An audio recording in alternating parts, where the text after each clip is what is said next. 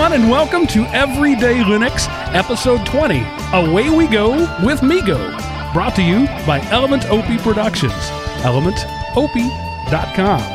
This week, our friend Mr. Seth Anderson, the GUI Kid, is going to walk us through his experience recently with the MeeGo OS. And so we'll start by introducing Seth. Say hello, Seth.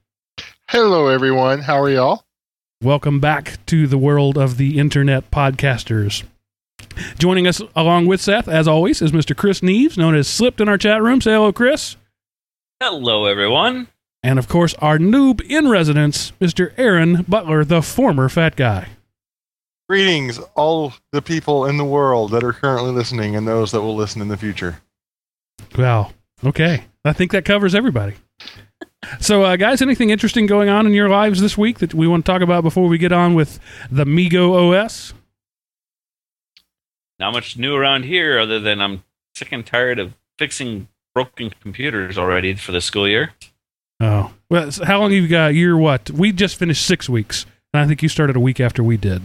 And we just had midterms, the first midterm of 9 weeks. So, yeah.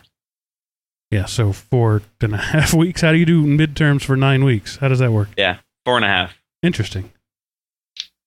You darn Canadians. Yeah, I know. But it's been one of those things. We've always had midterms since, way back even when dinosaurs roamed the earth, so they still do them. So do you do 18-week terms? Meaning that, like your credit is over at the end of 18 weeks? Is that truly a midterm, or is it a quarter term? For the high school, yeah. A lot of theirs in the high school are 18 weeks, and then a lot of the ones for like the middle school. And there are a couple at the high school that are 9 week only. So yeah. That's the way we do it, and we're very unusual. Most Texas schools don't do that, but our school, we do 18-week terms, 9-week quarters, so you get a full credit for an 18-week class or a half credit for a 9-week class.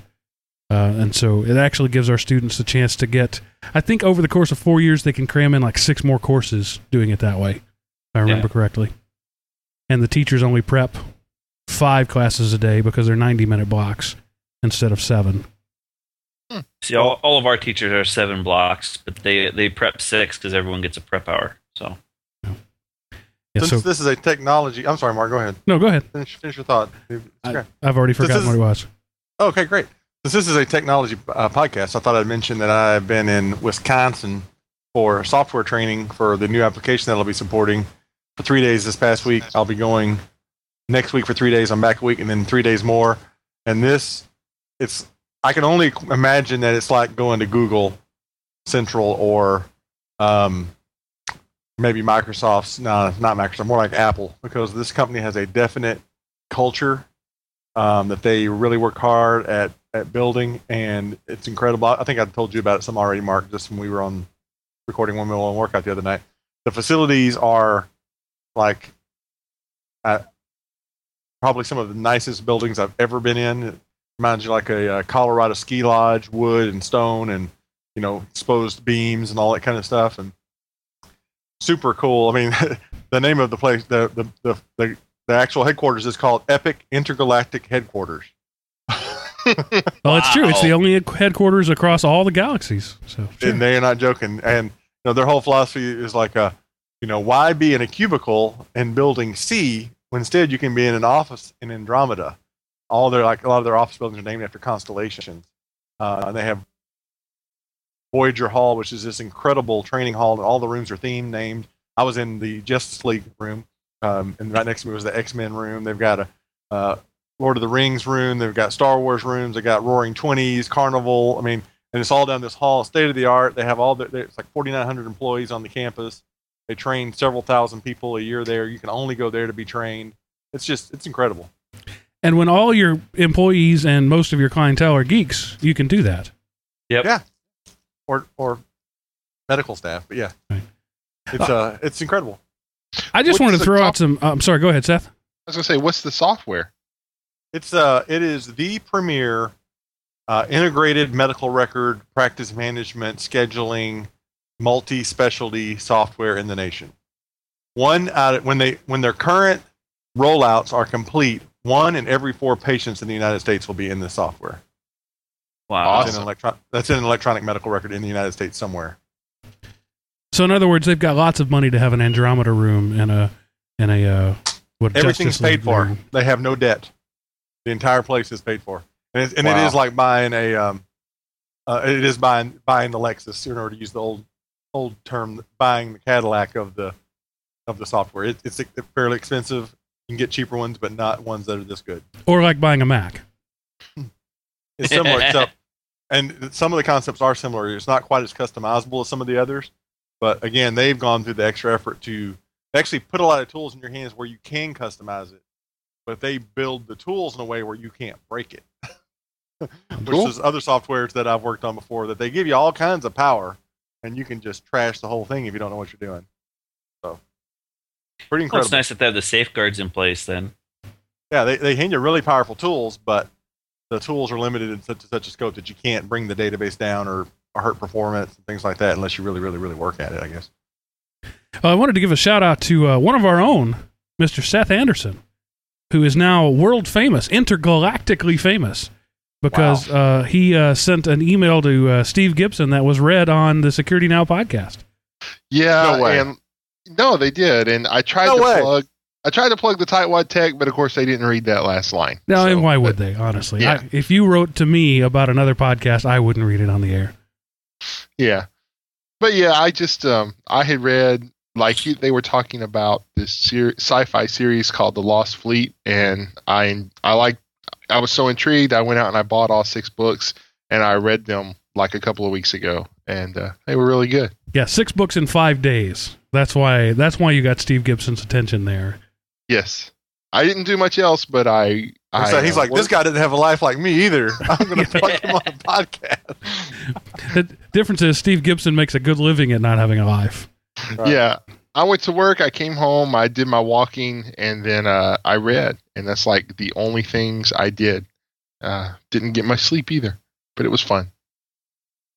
Another thing I wanted to encourage our listeners to do is to find us and rate us on iTunes. I want to, emphasize this for about a month, maybe the month of October. I will emphasize on all of our shows to find our shows on iTunes and rate us. Because right now, for example, Everyday Linux has 0 ratings and 0 comments.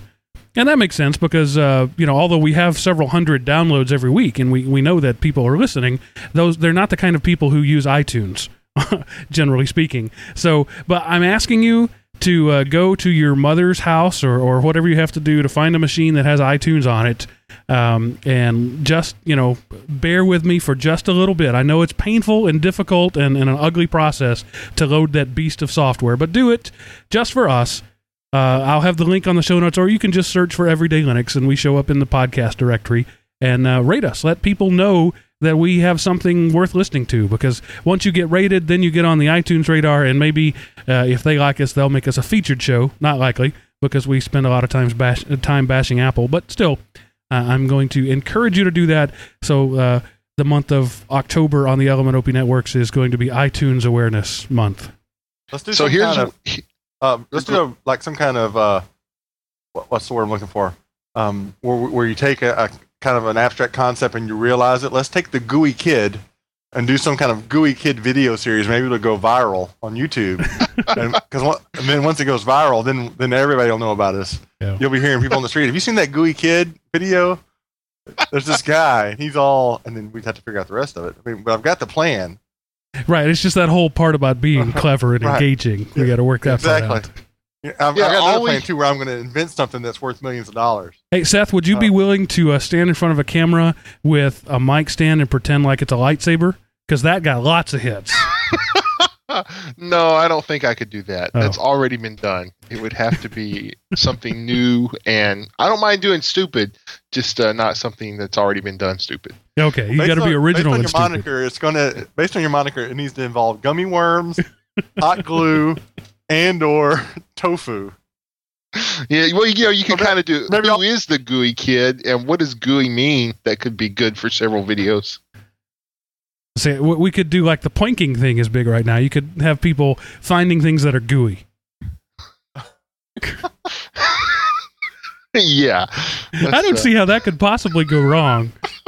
We combine the two, have gooey planking. You lay down and have somebody pour Jello over you, Oh wow, yeah, that won't break the and then show. you get up and it leaves a dry imprint, in the shape of where you were laying. That's your mark. Like No, I was just gonna say like for everybody who hates iTunes, here's what you do: you get a VM of XP going, and then you save that VM. Then you install iTunes, you rate us, and then you revert back to that snapshot, and it will be as though it was never on your machine. Yeah, well, I mean, you have to really have some hatred before you're going to go through all of that, but you're right. Technically, that would work. Mark, why Yeah, don't you because just build iTunes is a beast. What did you say, Aaron? I said, why don't you build a XP VM for that virtual PC with iTunes already in it, with a shortcut saved to Everyday Linux, and put it and publish it on. Because I'd have to have a license for XP for everybody who downloads it. Oh, Yep, okay. that would be a scary That thing. would be bad. Just have a little thing right below it that says only down this if you have a valid XP license. In which case, they could do it on their own machine. Or So you can anyway, use- I'm going to go rescue us from this downward spiral and say October is also National Breast Cancer Awareness Month. So I wanted to go on record as saying here at Element Opie, we like boobs. So if you have a pair, go have them checked out. If you have somebody who you love and you love their pair, encourage them to go have them checked out. Right. If you see a Because pair walking breast down the cancer street, is a don't horrible stare. thing. Yeah. Yeah, don't stare if you see somebody else's pair. Yeah, don't do that. So that's the new phrase. If you see a pair, don't stare, even if you care, because they don't like when your eyes are down there. So you couldn't do they're something aware. like I stare because I care? That wouldn't go over well. No, that wouldn't go well. I'm sorry. Yeah, see, I thought maybe I could get in and out of this in a classy fashion, but clearly that ship has sailed. So No. I think it's time to move on to I appreciate the Mego. Cowboys, though. I don't appreciate the way they play, but I appreciate they wore pink shoes and pink towels. Well, they played like they should be wearing pink. Well, for the second half. In the Yeah. first half, they were rock stars. In the second They half, forgot they their were man rocks. cards in the locker room. Yeah. What did we forget? Oh, we left our man cards in the locker room. We're all playing Yeah. like weenies. Actually, it was just mostly Romo's 2 interceptions that killed them. But anyway. So, Seth, who is not on the video, Yes. if you're watching the video, he's the only one not there, and he's the one who's going to be doing most of the talking tonight. So you get to look at me when he's talking. Sorry about that in advance. So, Seth, tell us about Mego and why you chose that to focus on this week. Well, I've had my little NL1 netbook, which is the second generation of the Classmate PC that Intel put out, and I was looking for a distro that went well with it. I heard there was one out there developed specifically for it, but I never could find it. And then I found Moblin, which was like mobile Linux, and of course it's been discontinued. And then Mego was based on it, and Mego is kind of like it was a joint development between Intel and Nokia, and so I thought it would be cool because one of the things I wanted to do is I also wanted to pick a distro I had never used before because I had found this one called Easy Peasy, and I thought, well, that's kind of a cool name, and I will try it. And then once I got it installed, I realized this is just the Ubuntu Netbook Remix with a different color, and so I went looking for something else, and I chose Mego. All right. And tell us about Mego. As my understanding is it is primarily made for mobile devices, and that the x86 part of it that you'd put on a regular computer is sort of a hack. Is that right? Well, they have different downloads. There's like the core software platform, and then there's one for netbooks, and then one for like in-vehicle whatever, and then another one for netbooks using the Google Chrome browser. So it's like they kind of have a couple of different options, sort of like how, Microsoft has their server OS and their desktop OS, but a lot of it's the same code. That's kind of the understanding I got from Mego. It was like maybe for a smartphone or a phone device of that kind, because the interface, once you get it set up, is pretty simple, and there's not a lot of under the hood opportunities that you have in like a regular Linux distro. So that's my understanding of it. But of course, I was just looking. I did a Google search for like Netbook Linux OS. And so I guess during your Google search, you didn't find out that it's actually a dead OS that's no longer being developed. No, because I did not read the blog page that was on the first page. No, because when you go to their page, on the front of it, there's like the MeeGo conference, which was May 23rd through 25th. And underneath it, it says, "Thank you for attending. See you next time." So, I thought, well, it's a few months ago. It was pretty cool. And then I saw that there was a blog dated from September.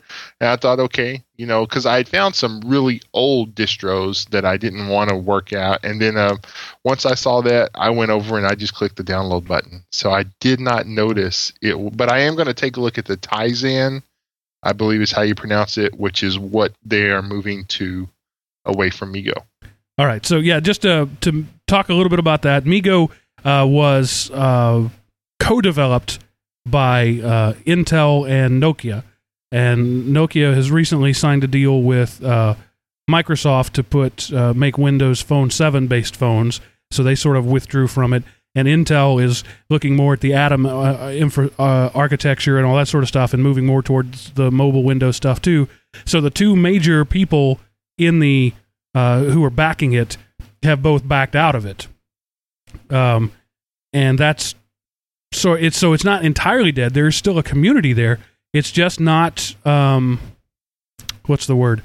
As it doesn't have the big name sponsors anymore, and even the community who backs it up say that it's probably a product of the present or the past and not the future, and they recommend you go with the Tizen or Tizen or whatever it is version. Yeah. So having said that, it's still, we're still going to talk about it because it's still a valid OS out there, but it's probably dead in terms of development. Yeah, I would say that it is a current OS as opposed. It's not kind of in the past yet. You just don't have a lot of future in it. But if you have like an older netbook that you've had for a year or two and you don't like the XP Starter Edition, then this might be a very good choice for an OS for you because it's going to be a little older and better for older hardware possibly. So, and since I have an older netbook, I thought, hey, what the heck. Right. Well, the first thing, and we can put these links in the show notes, but I downloaded the 1.2 netbook install, and once I downloaded it, the first thing I noticed is that it has an IMG file instead of an ISO file. I didn't realize that till I put my CD in and tried to burn the file, and it would not burn. And an IMG, for those who don't know, is a floppy file, right? I don't know because it's a pretty huge file. Okay. It's like I don't remember how big it is. It's like 800 megs. It was too big. Well, it definitely would be a floppy. Yeah. I think it's just another file standard, sort of like ISO, but instead it's IMG. They have instructions, though, on how to burn them to a flash drive. And so since I did this on a Windows XP machine, I followed the instructions, and I use this program called Win32 Disk Imager.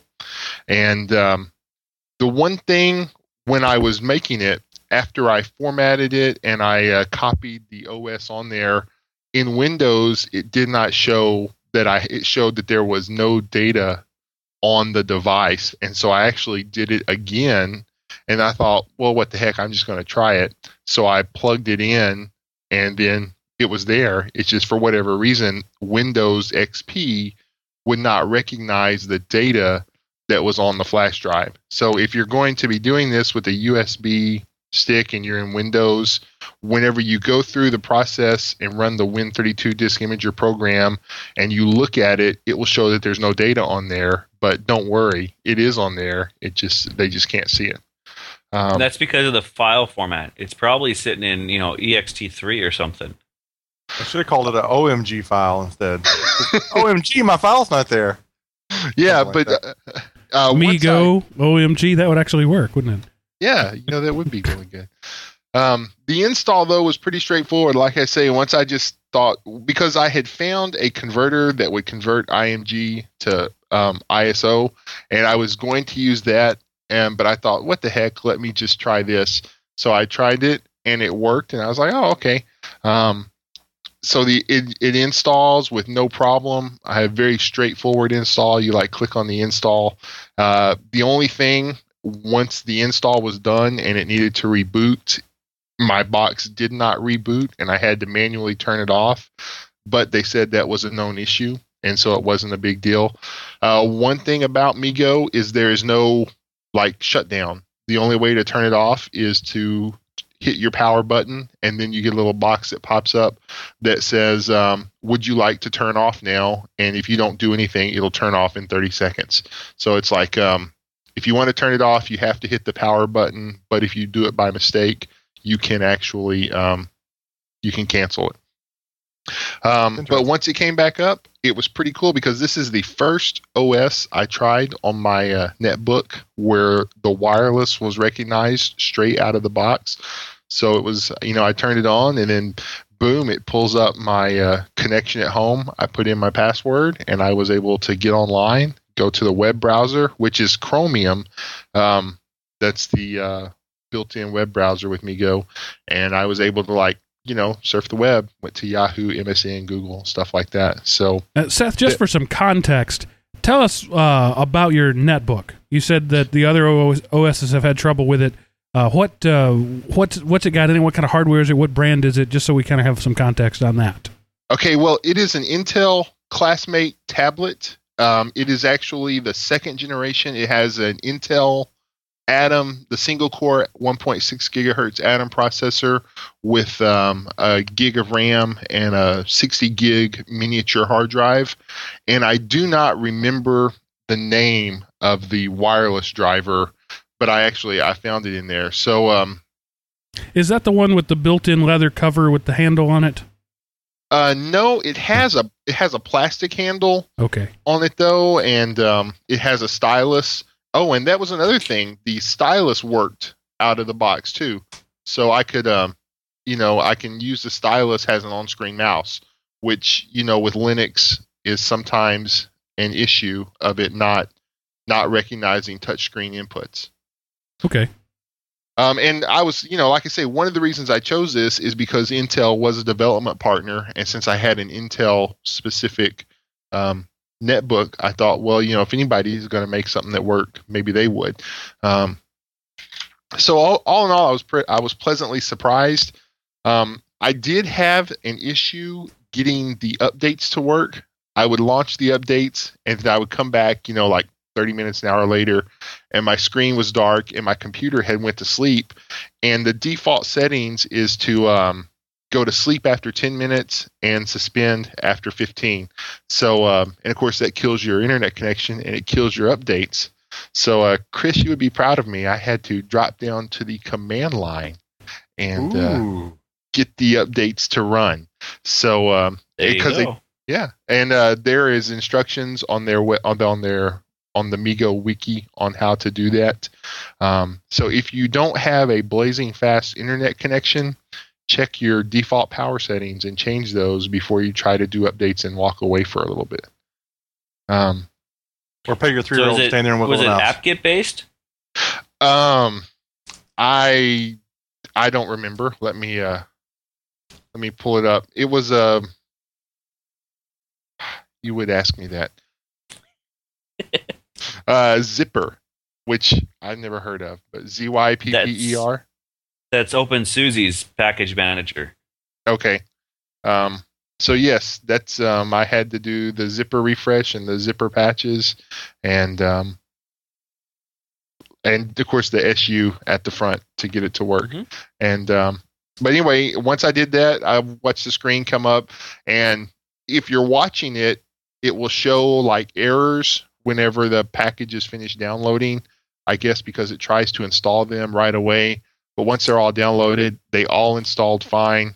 I did it again just to make sure after I rebooted, and there was nothing left. So I was able to get all the updates down. And, after that, because, there were just some issues with sometimes it would freeze up, sometimes it would lock up, but, reboot fixed it. But once I got the updates, I went in. It's kind of one cool thing about MeeGo is it is a true netbook OS. Even with the the Ubuntu Netbook Remix, it's more like a regular computer OS where they try to shrink it down to fit it on a small screen. This OS is designed to be connected to the web. You have a bar at top where you can go to some applications. You can go to a status feed, which I put in my Facebook account, and I actually liked the status updates as they showed in there rather than the new Facebook layout. There's a people section where you can sign in with like instant messenger settings. Internet section, of course, that's your browser. Music, which it uses the Banshee media player. And then devices where you can like change like volume and see, your disk drives and stuff like that. And of course, Bluetooth, because this computer has Bluetooth and networking. They do a great job of power management because this thing lasted probably an hour longer than this last when I had XP on it. And again, not doing tons of stuff, but browsing the web, watching an occasional video, playing some Flash-based games in the browser. It lasted at least an hour longer than XP would last doing comparable stuff. So I don't know what they did to power management in here, but it was really good. It's probably doing less in the background, less multi-threading, multitasking, that sort of stuff. Right. I'm sure that has a lot to do with it. And of course, I don't have antivirus running on it or anything like that. All the other processes that you load up on an XP machine. But, did you guys? You mentioned antivirus. Did you guys see the new internet meme about Common Sense being the greatest antivirus? Yep. I have not seen it. It's done in sort of an infographic form. I don't know why infographics are so popular right now, but it's like Common Sense 1.0. Free for all versions, works on all desktops, updates appear constantly. It just made me laugh that it's true. If people employ some common sense, most of the time they don't need an antivirus. Just thought I'd throw that in there. Oh no, that's something I've been seeing for years. Only one time have I ever had just something show up on my screen when I wasn't doing anything, and that was because I was way behind the updates. But speaking of updates, does MeeGo have an auto updater? It did, but again, I don't know if it was the slow internet connection or when I tried it after work one day, if it was the firewall on the network. It never would work. So I did the manual one, and it would see them, but it was paused, like it was waiting on something else to finish. So that's when I had to break out my command line skills and go to the command line. So you had to do that every time, or did you only try it one time? I tried it, and then I made sure there were no more updates. So, I had left it on for 2 days, trying to do automatic updates. I changed it to check every hour, and then I would just occasionally automatically launch it. Turn it off a few times, turn it back on. And like I say, I don't know if it was the slow internet connection at my house or if it was the firewall settings at work. But when I plugged straight in past, got a straight connection to the internet, and then I went down to the command line, it worked fine. And then there were no more updates to see if that was just an issue that an update addressed. Okay. Another thing that I was really disappointed, and if you're coming from a Windows background, this will be a big deal. I have a flash drive. It's like like a 500 gig flash drive that it's nowhere near full, but I have some videos and some music on it, and it's kind of where I back up my other computers to. I plugged it in. It recognized it has an NTFS formatted drive, but it could not read it. So I don't know why. It can't, because every other Linux distribution can, but MeeGo was not able to read it.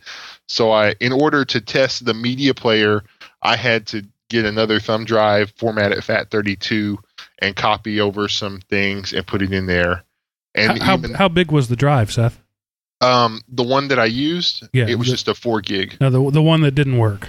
The one that didn't work is, I believe it's 500 gig. Okay, so it may be a file size issue, that the partition was too big for it. But Well, and it could actually- also be that it doesn't have the Fuse 3G thing installed either. what's the Fuse 3G? That's the how Linux sees and reads NTFS is Fuse 3G. Well, but if it can recognize that it's NTFS, wouldn't it be able to read it? Not necessarily. Really? I Just know like what if Portuguese you sounds put like. in a riser or an H plus from like Apple, Uh-huh. Linux will see what it is, but because it doesn't know how to read it, it can't read it. Oh. Well, like I there's, say, there's identifiers and file types and things that'll show up to operating systems. Like there's all kinds of graphic applications that'll say, "Sorry, this is a such and such. I can't do this file." So it may just be one of those situations where it could read the header and just knows enough to know that it doesn't know what to do with it. well, and again, it's from straight out of the box, you would think it should be able to, because you don't have to do that. Like, when I run Ubuntu or Linux Mint or even Fedora or anything like that, even Puppy, it's always been able to read stuff like that.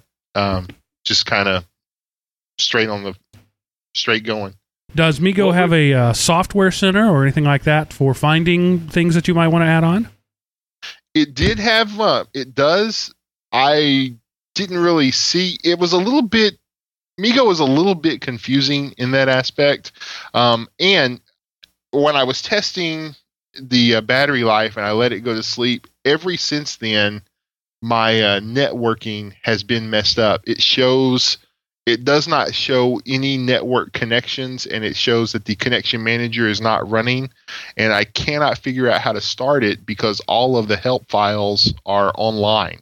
So when you click the help button, it takes you online. Now, if you plug a network cable in and start it up with that network cable in there, it'll tell you it's not running, but you will have a connection and be able to get to the internet. But ever since then, like the status plug-in with Facebook hasn't worked, and I didn't test the music out until after this, but it imported all of my videos and audio files, and I had different formats, WMV, MP4, MPEG, even flash files.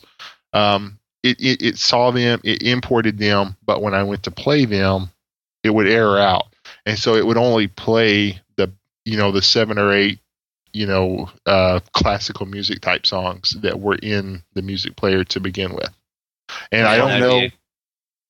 Or go ahead. It reminds me of when I first downloaded XP, installed XP, and went through the whole process, upgraded everything, did everything perfect, and at the end it said, "I can't find one driver. You need to go to the Microsoft, what's it called, hardware thingamaflobber, and get it. It's the modem driver." Right. The one thing that it did not download. I can't count the number of times I've had to go to go to another machine to download the network driver so that I could download the drivers for the rest of the system. That you'd think that would be the one that they'd spend all their time working on, but I know doesn't some kind of seem to work that way. universal. It sucks and runs really bad, but at least it's a driver. right. Give me like 1 megabit. The VGA. It's the equivalent of the VGA driver. Right. Yeah, and like every XP machine I've ever done, I've always had to do that with. And that's something that Linux does really well. Is your networking usually works out of the box. And but so like I say, I don't know if it was just some other issue with the system or something happened when the computer went to and the power. I don't know if it was sleep or hibernate, or I don't remember what the screen said when it went into that.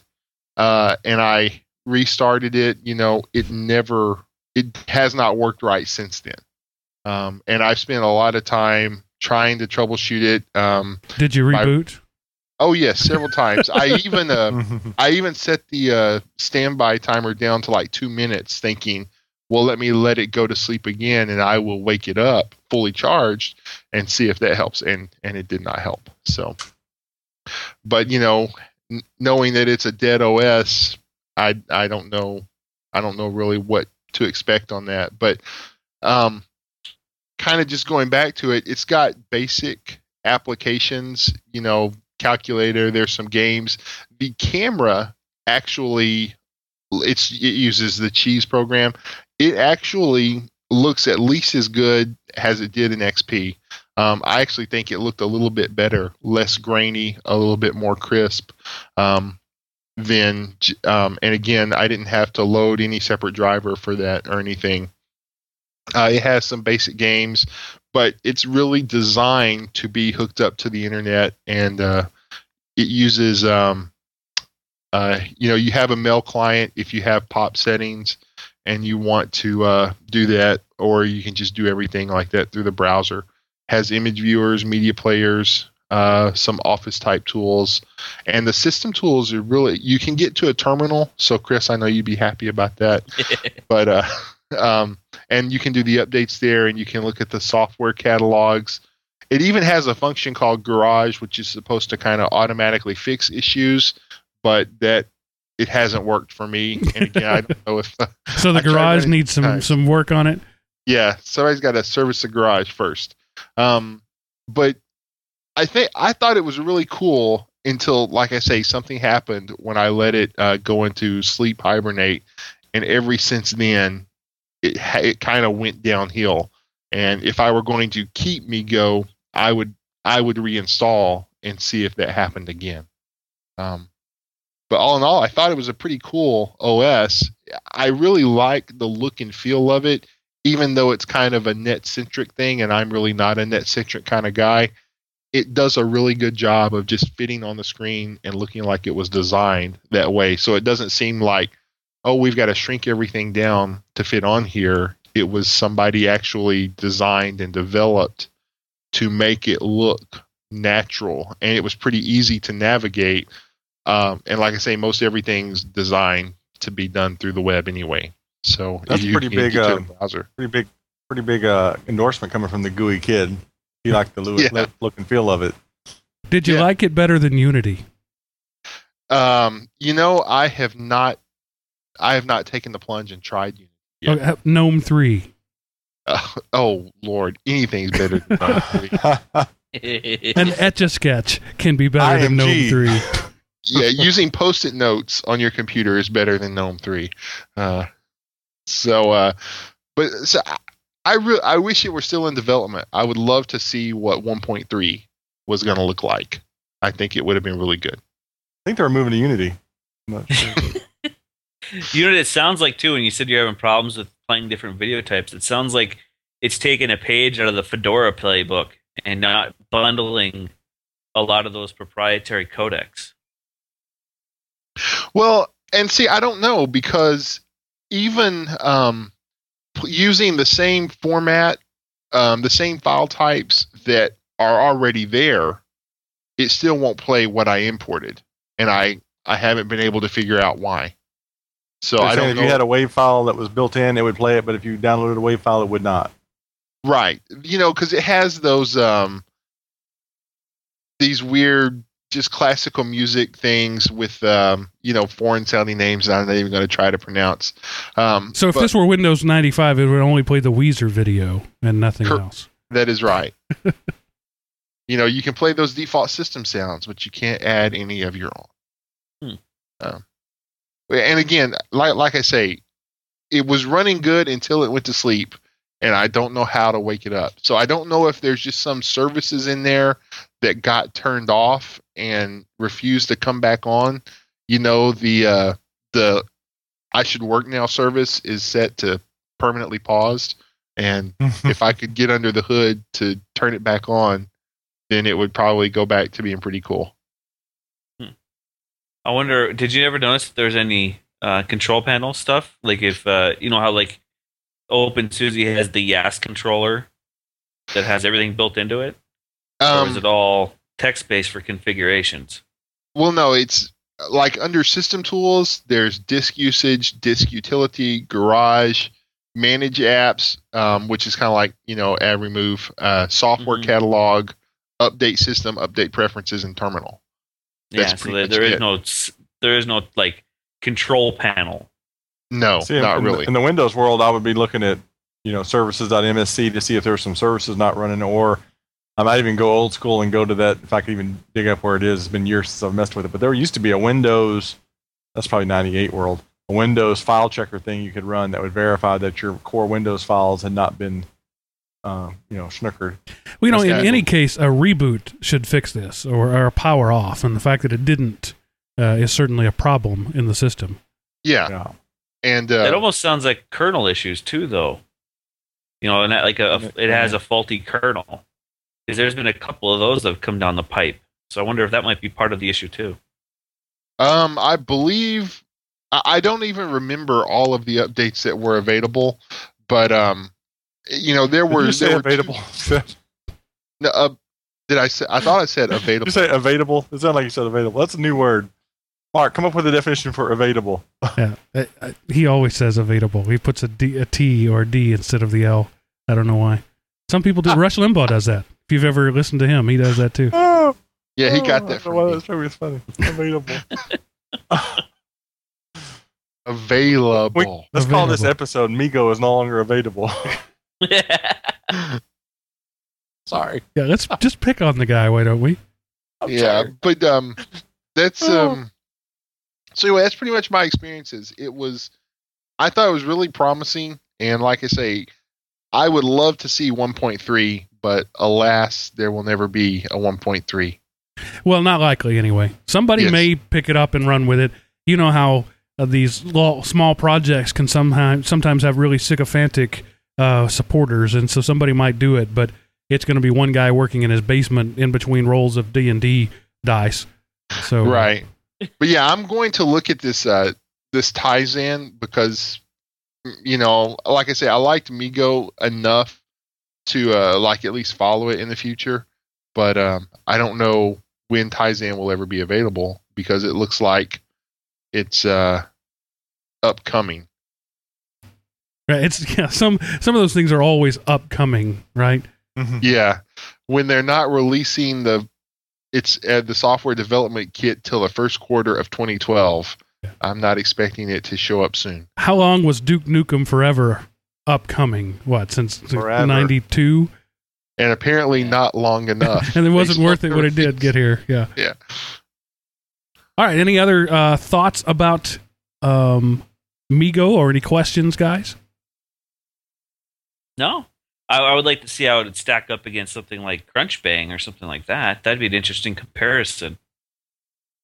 Well, I've not used Crunchbang. I did a Google search. I used the Googles. I searched Google's entire internet access. Sorry, I'm looping that for Tizen just to see what the latest scuttle on it was. And on September 28th, PC World was happy to announce Migo and Tizen will have some interoperability. Yay. So, a dead project exciting. And a project that doesn't exist yet will talk to each other. So it'd be like if Migo's like an undead, so it's like a zombie, and Tizen's like a wraith. It's like a wraith zombie. It's an undead zombie. It's a zombie that has no substance. That's the perfect. We can write a sequel to Twilight about this. I don't even know where to go with that. So there's nowhere to go with that. So I think I'll go straight to our tips of the week. Oh, great command line Godfather, and I just have to say, Chris, I do want to throw one thing, Mark, before you do that. No, you can't. I'm sorry. I have totally moved on. Now. It's over. It's done. That's what editing's for. Intel will add APIs to ensure applications written for Migo, if they're written for the current version of Migo, will work in Tizen. So there is some ongoing support, at least tangentially, and kind of here's a bone to all you guys that worked on Migo for us from Intel. Yeah, and to be fair, the Migo community really got shafted. I don't know if anybody who listens to this show pays attention to these things or not, but Intel and Nokia both were really Nokia was like, Migo is our OS. We're throwing everything behind it. It's going to be the future platform. It's going to be everything we do. It's going to be the new version of help me out. What are they using right now? I can't remember. Symbian. It's going to replace Symbian, and we're the number one handset manufacturer on the planet, and we're going to put Migo on everything we make, and it's going to be awesome. And then Windows said, how about a couple $100 million? And they said, okay, Migo what? And and so they built the community up and then just shafted them royally. So it's nice to know that they're at least making some effort to pretend like there's a future for it. Yeah, if you read through that blog, there's some pretty people say that in not so polite a way. A couple of the posts, like thanks for nothing, you blankety blanks for. Yeah, I stopped reading after like the fourth negative post. I was like, okay, I see where this is going. Yeah. Right. They do tend to dogpile on after a while, don't they? Yeah, I had been looking forward to trying the Moblin because that was Intel.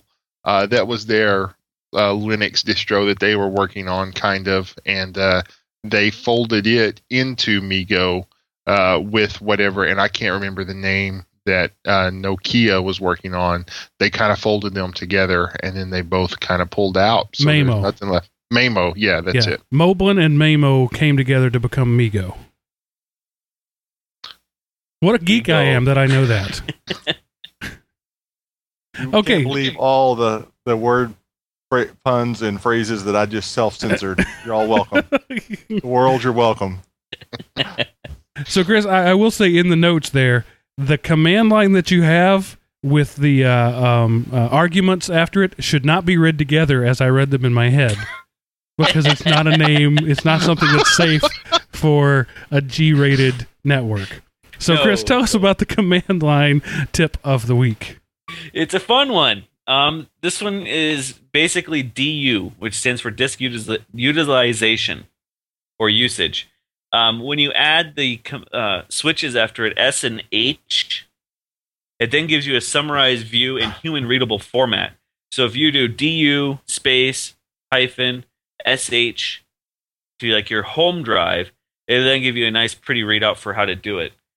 For how much space you have available and are using right at the current moment. And I'm sure there's a GUI for that somewhere, but we'll leave that to the GUI kid to find because... wait, yes, it's right-click in Properties in any file manager on the planet.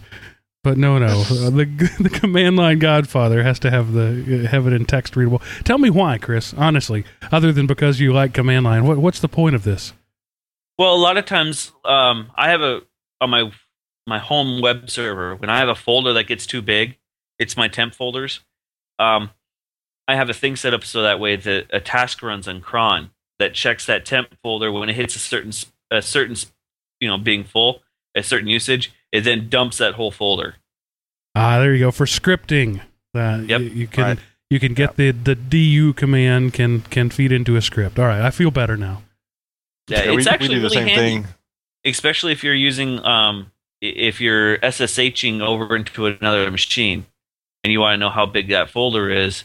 It's a lot faster to do it this way than it is to try and figure out the other commands to do it. I do have one other question for you, Chris. Are you wearing pants?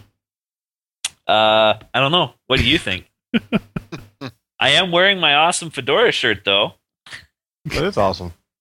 Yeah, You're gonna have to pack up all your shirts and ship them to me, Chris. Just not Fedora 15 or whatever they're up to now. We like all the others, shirt? right? I'm not ashamed to show it. My wife bought it for me. Says I follow the star. Yeah, The it's a rock Cowboys, star. Dallas Cowboys shirt. Dallas Yeah. Cowboy. Doesn't say I follow Romo. Please note that. The back says something about Romo, but I can't show it in the public. My shirt says "Made in Taiwan by 4-year-old slaves." That's cool. That's all mine says. Okay, Seth, the consumer/end user tip of the week. What would that be? Well, my first one got stolen, so I had to come up with one on the fly. And you need a UPS. If you have a desktop computer, you need to turn it off. Don't turn it off just yet. Order a UPS from elementop.com/Amazon. Very nice plug. And get a UPS because one thing that is very dangerous to a computer is whenever your power goes out, but something that's even more dangerous to a computer is what is called a brownout. If you've ever been in your house and you notice how the lights kind of dim for a second or two and come back up, that is referred to as a brownout, and that will wreak havoc on your computer systems. And when companies use cheap power supplies, especially, it will destroy those. So if you have a UPS, you can save yourself a lot of money. Get one now. I have a brownout story. Okay. I have to share my brownout story. It'll be fast, I promise. I went to Nicaragua and Costa Rica in the summer. It was hot. I weighed 375 pounds. I sweated a lot. We were coming the last 2 days before we came back to the United States. We went to Managua, the capital, and we thought, we're going to take some extra money and we're going to rent hotel rooms with air conditioning if it's the last thing we do, because it will be the last thing we do if we don't, because we'll die from the heat. So we found this hotel called something, I don't remember, and we rent hotel rooms, and we went in, and it was big window units, like the kind like are in a Motel 6 that are on the floor. They were mounted up in the wall. I turned on the air, it started blowing, and the power went off. Literally in about 3 seconds. I was like, what is going on? I walked back down to the register, and I said, the power's off in our room, and they suggest the power's off in the whole building. And I can see that now. You know, there were lots of windows. There wasn't that many lights. I didn't really notice it until then. And she said, we have rolling brownouts in the city of Managua right now on schedule because we don't have enough power for the whole city, and ours goes off at 5 o'clock. And I said, and when will it be back on? 8 o'clock. Nice. So, we rented our hotel room, and we had, at 4:57 we got to our room, and at 5 o'clock the power went off for the next 3 hours. So that's my story about brownouts. I do not like them. Now back to the talking about power surge protectors and UPSs. If you have a laptop, that you don't need one of those. Laptops regulate their voltage regularly. That's how you can plug in and unplug on the fly, and it doesn't matter. So that's not so much a big deal if you have a laptop. Seth is talking about if you have a desktop or even your home entertainment system. I have a UPS on my home entertainment system. However, if you do have a laptop, it's nice to get a UPS to put your router / cable modem, whatever, on that. So if the power blinks, you don't lose your internet connection or what have you. There you go. Satellite receiver. That's a nice one to not have to blink out on you when the power's blinking. Television set. Yeah, well, new TV's not so much, but and if you have a laser printer at home, don't plug your laser printer. Who's ever heard this story? Got this call. Every time I print something, I hear a beeping sound under my desk. Yeah. Friday. Yeah. Oh, really? I had that funny. Friday. That's hilarious. Yeah, we had okay, let's just stop apologizing. We're just going to tell endless stories about this because that's the way we do on this show. I had a surge protector / UPS that was blowing out every Friday at school. Every Friday. I'd come in Monday morning, it was dead. I'd replace it. It'd run fine all week. The next Monday I'd come back, it was dead. And this was one that one of our servers was on. And I replaced it. So after having gone through 3 of these 3 times, I decided I'm going to camp out and see what the deal is with this thing. So Friday, after school, I just sat in this little room behind the library is where it was and waited, and nothing happened. About 7:45 or so, janitor comes in, plugs her big 11 amp vacuum cleaner right into my UPS, turns it on, runs for a little bit, then everything goes dead. And she went, oh yeah, I forgot. That happened to me the last time too. And then moves on and plugs it in somewhere else. So yeah, don't plug a vacuum cleaner into a UPS either. It will fry it. Yes, they are designed for electronics, not motors. And the way I explain it to people is the UPS and the surge protector both, they are the CIA bodyguards of the electronics world. Their job is to take the bullet, but it will kill them. So don't if you've had a hit like that, don't trust it ever again. Throw it out and get another one. Yeah, and that's something people don't realize is that especially, most surge protectors are resistor based, and those resistors, when they eat that current, they get burned off a little bit, and eventually they're just power strips. Right. Yep. My wife and I worked at the same place, and her desk was actually right outside the server closet, and it had glass doors on it, and it was just thin enough that if there was something beeping like a drive or whatever, she could hear it. So she called me one day. I hear a beeping coming from the server closet, which is always fun to hear. So I go down there and I open it up, and green lights and everything. All the servers are green. All the drives are green. I'm looking. We got 2 racks of stuff. I'm looking. And then I look at this one old, the most common brand of UPS in the world, whose name has now suddenly escaped me. APC. Thank you, APC. It was like, I can't think of the word Microsoft. APC down near the bottom of the rack, and that doesn't look right. I put my hand on it. It was so hot I could not leave my hand on it. Then I leaned down and looked. The top of the thing was bubbled up like it was Jiffy Pop. The The entire metal Oh. case of the rack mounted thing was bubbled up like this, and there was water, moisture, condensation about a quarter inch inside the front plastic glass. I was like, we might want to shut this baby off. Let's see what's plugged into this and get this powered down right now. So luckily we didn't have a catastrophic explosion, but that was scary. Wow. That would be definitely wow. I just backed out of there, hands up in the air like this, like I made a difference, you know. Yeah. Well, Aaron, since you now have a noob discovery of the week, courtesy of the Gooey Kid, what is I it? discovered it when Chef put it in the show notes a few minutes ago. I've been Mark. What's the word? I have no brain to. I've been lobbying to have this removed, you know, because I don't know anything. But new Linux user.net. I can't talk at all. New Linux user.net. It's a website.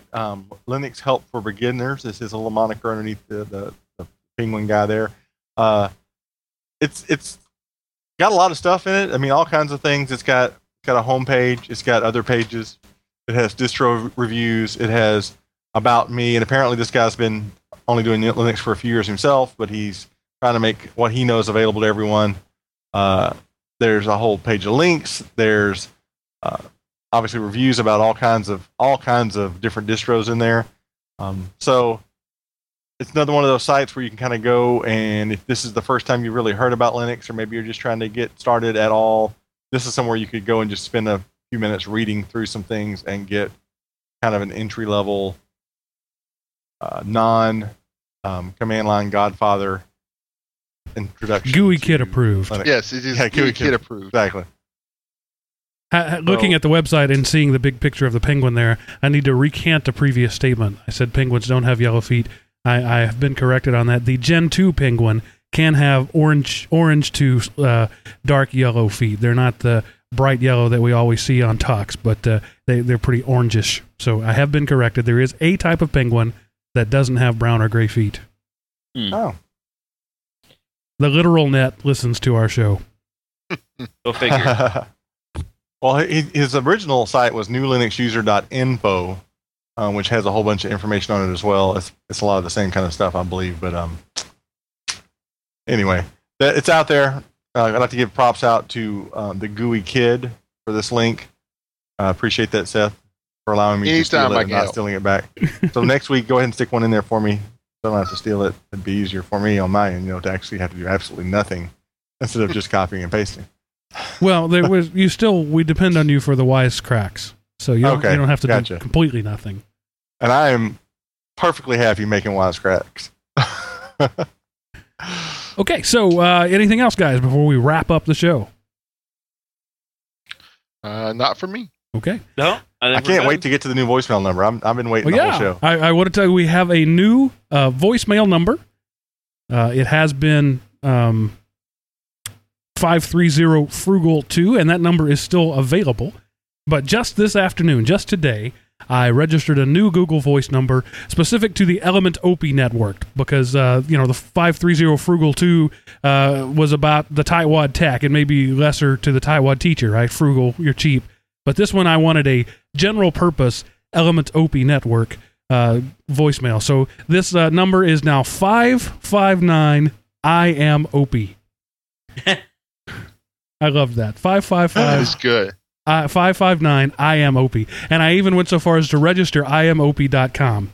I want to do something with that. I don't know what, but I think it would be a great promotional thing for like people to put at the tagline of their emails or whatever, people who listen to the show or hosts of the show, that just a link that says I am Opie and nothing else. And maybe it'll go viral and it'll be like, those guys that carry the thing in the wallet that says I am third, right? I am Opie. And people wonder what that's about.